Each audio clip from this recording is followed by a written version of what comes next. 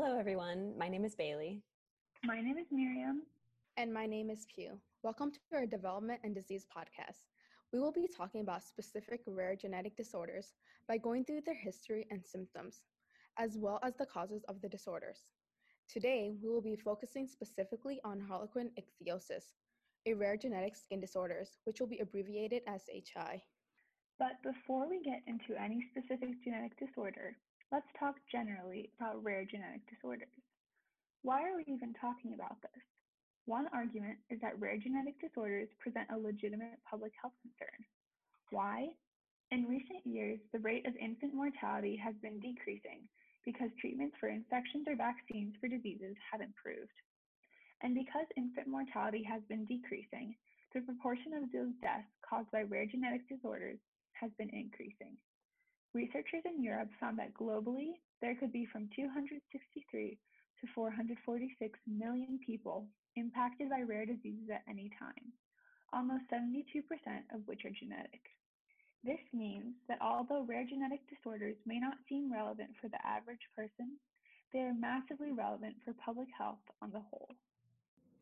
But according to the US-based National Organization for Rare Disorders, 90% of rare disorders have no FDA-approved treatments.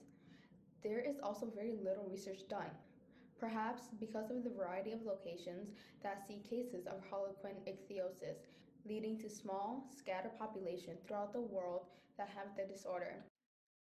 So any research done on rare genetic diseases is important for public health and for a better understanding of disease and development more generally. To begin our discussion of the specific rare genetic disorder of the day, we need to take you back in time to 1750 in Charleston, South Carolina. There, on April 5th, a reverend in the area, Reverend Oliver Hart, was making an unforgettable journal entry. His journal entry reads as such, quote, "I went to see a most deplorable object of a child, born the night before of one Mary Evans in Shasstown. It was surprising to all who beheld it, and I scarcely know how to describe it. The skin was dry and hard and seemed to be cracked in many places, somewhat resembling the scales of a fish. The mouth was large and round and wide open. It had no external nose, but two holes where the nose would have been. The eyes appeared to be lumps of coagulated blood, turned out, about the bigness of a plum, ghastly to behold." Now, he didn't know it at the time, but this journal entry is one of the first mention of what scientists and doctors know today to be a condition called harlequin ichthyosis. In this podcast, we're going to be talking about the characteristics of the condition and its potential complications, its genetic underpinnings, and its social implications and history. To start, let's define a few key terms. Ichthyosis is the general term for a group of autosomal, recessive, congenital skin conditions that impact keratinization. Now, those are a lot of medical words, so let's break it down even further. Ichthy comes from a Greek word for fish. In Hart's time, this is probably the closest comparison they had.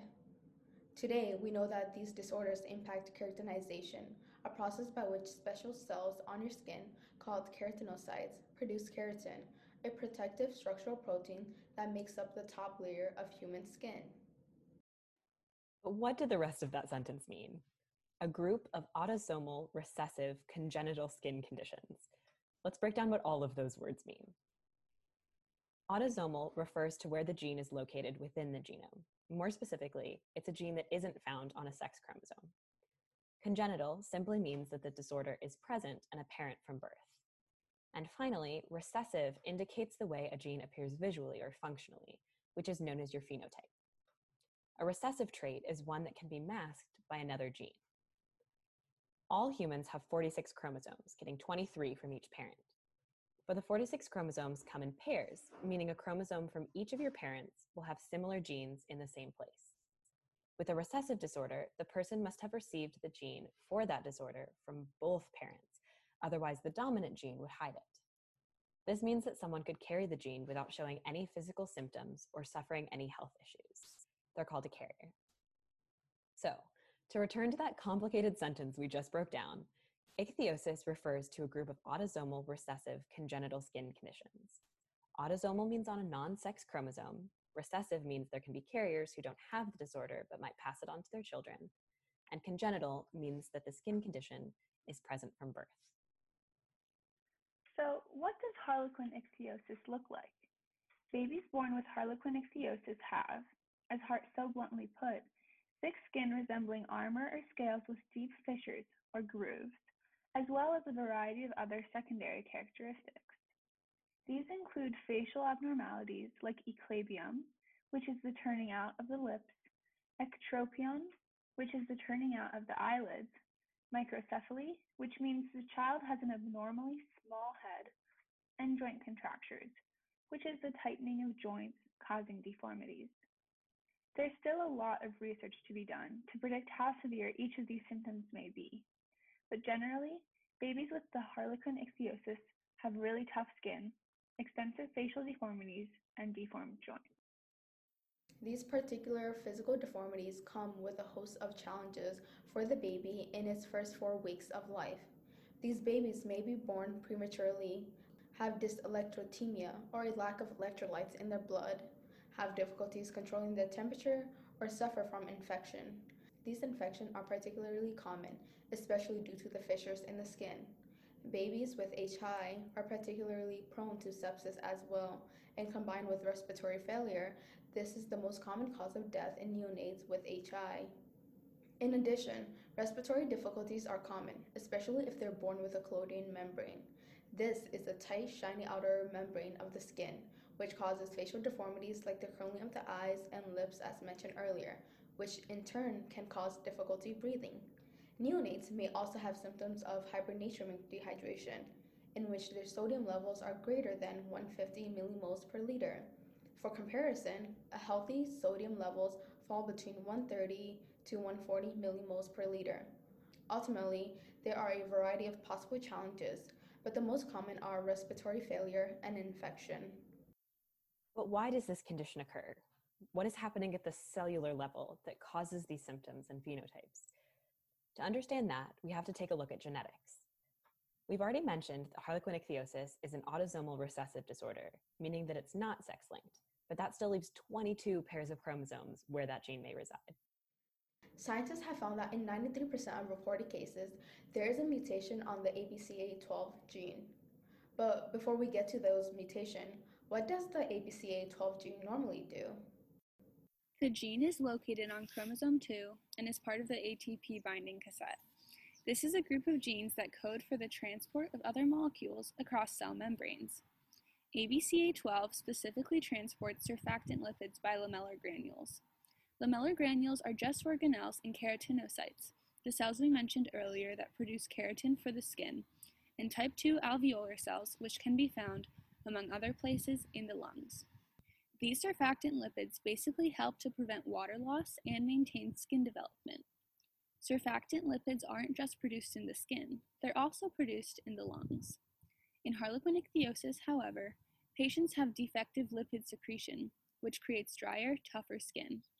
This may also be why patients often suffer from respiratory difficulties, as the protein that helps make pulmonary surfactant, which helps you to breathe, is defective. At the biochemical level, the ABCA12 gene may be mutated or changed in a variety of ways that lead to harlequin ichthyosis. A majority of the mutations found on the gene itself are nonsense substitutions. These mutations occur when nucleotides, the building blocks which make up DNA, are changed. What usually occurs is that a codon, which is a group of 3 nucleotides that translates to one amino acid, changes to be read as a stop codon, which cuts off the protein before it's finished being made. This is also called a PTC, or a premature termination codon. However, there are a variety of other mutations occasionally found in individuals with HI, such as deletion mutations, where nucleotides are simply deleted from the strand of DNA. Any of these mutations may decrease the number of amino acids in a protein coded for by the ABCA12 gene. The proteins usually coded for by the ABCA12 gene consist of 2,925 amino acids, but some of the mutated amino acids found in individuals with AHI could have as little as 2,465 amino acids. And because this gene is recessive, both parents have to have the mutated ABCA12 gene for an individual to have harlequin ichthyosis. This means that the incidence or chance of having harlequin ichthyosis has been noted to increase with consanguinity in parents or parents who are more closely related. In 2011, research in London found that of the 45 cases they surveyed, 38% of parents were first cousin, and for the 33% of cases where the parent's ancestry was not known, 86% had the same mutation in their gene, which may suggest consanguinity. This is because the mutation may have been passed on through generations, ending up in both parents and being passed on to their child. So what does all of that mean? Basically, the genetic instructions, or DNA, which usually makes up a really important protein, have been rewritten. This is what causes the physical symptoms of harlequin ichthyosis that we mentioned earlier, like the tough skin and increased risk of respiratory failure. And if the parents are more closely related, the chance of them both having the same mutation in their genes increases. At this point, we'd like to shift to discuss the treatment options that are available. Harlequin ichthyosis cannot be cured, and survival rates are low, around 50%. However, survival can extend as old as 25 years with supportive treatment.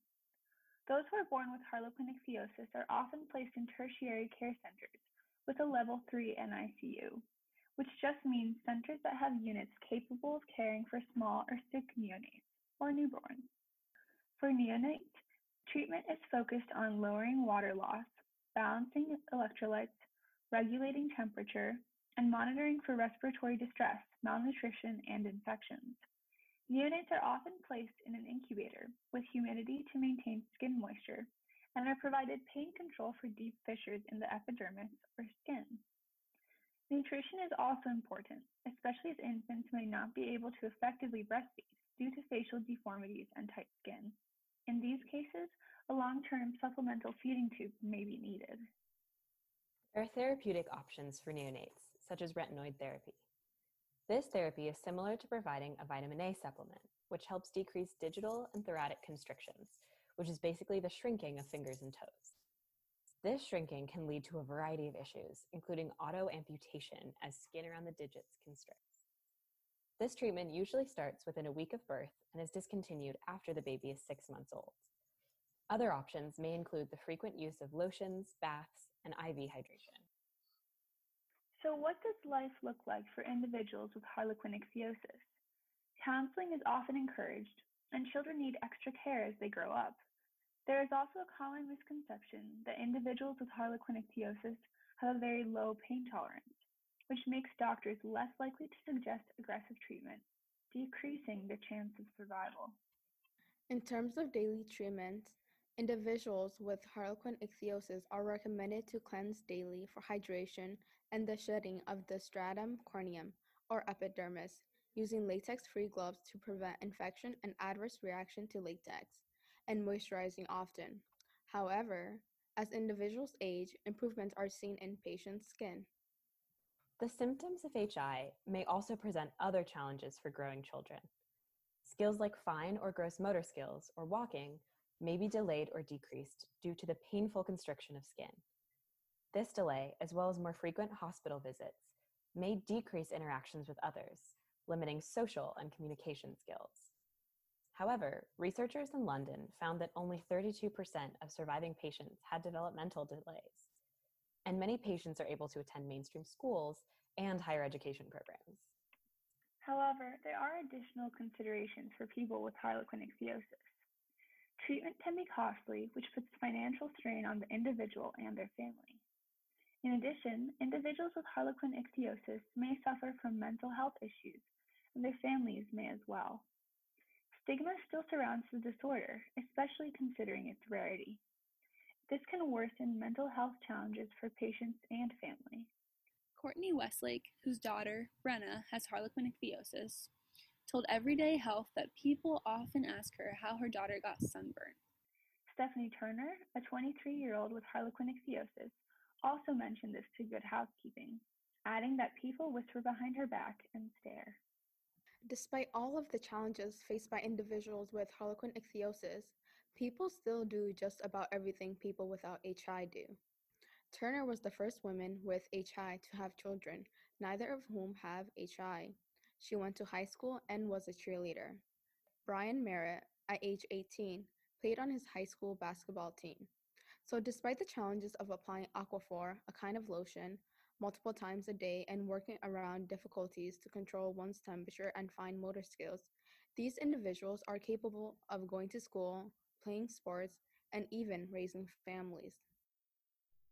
There's still lots to learn about harlequin ichthyosis, including the treatments that may be available, the genetic underpinnings, and the quality of life for individuals with HI. If you'd like to know more, you might want to check out the National Organization for Rare Disorders or the Foundation for Ichthyosis and Related Skin Types. It's essential to understand the importance of rare disorders, especially rare genetic disorders, on public health generally, and advocate for more research and care. That's all we have, and we'll see you next time on our Development and Disease podcast. Thanks for listening.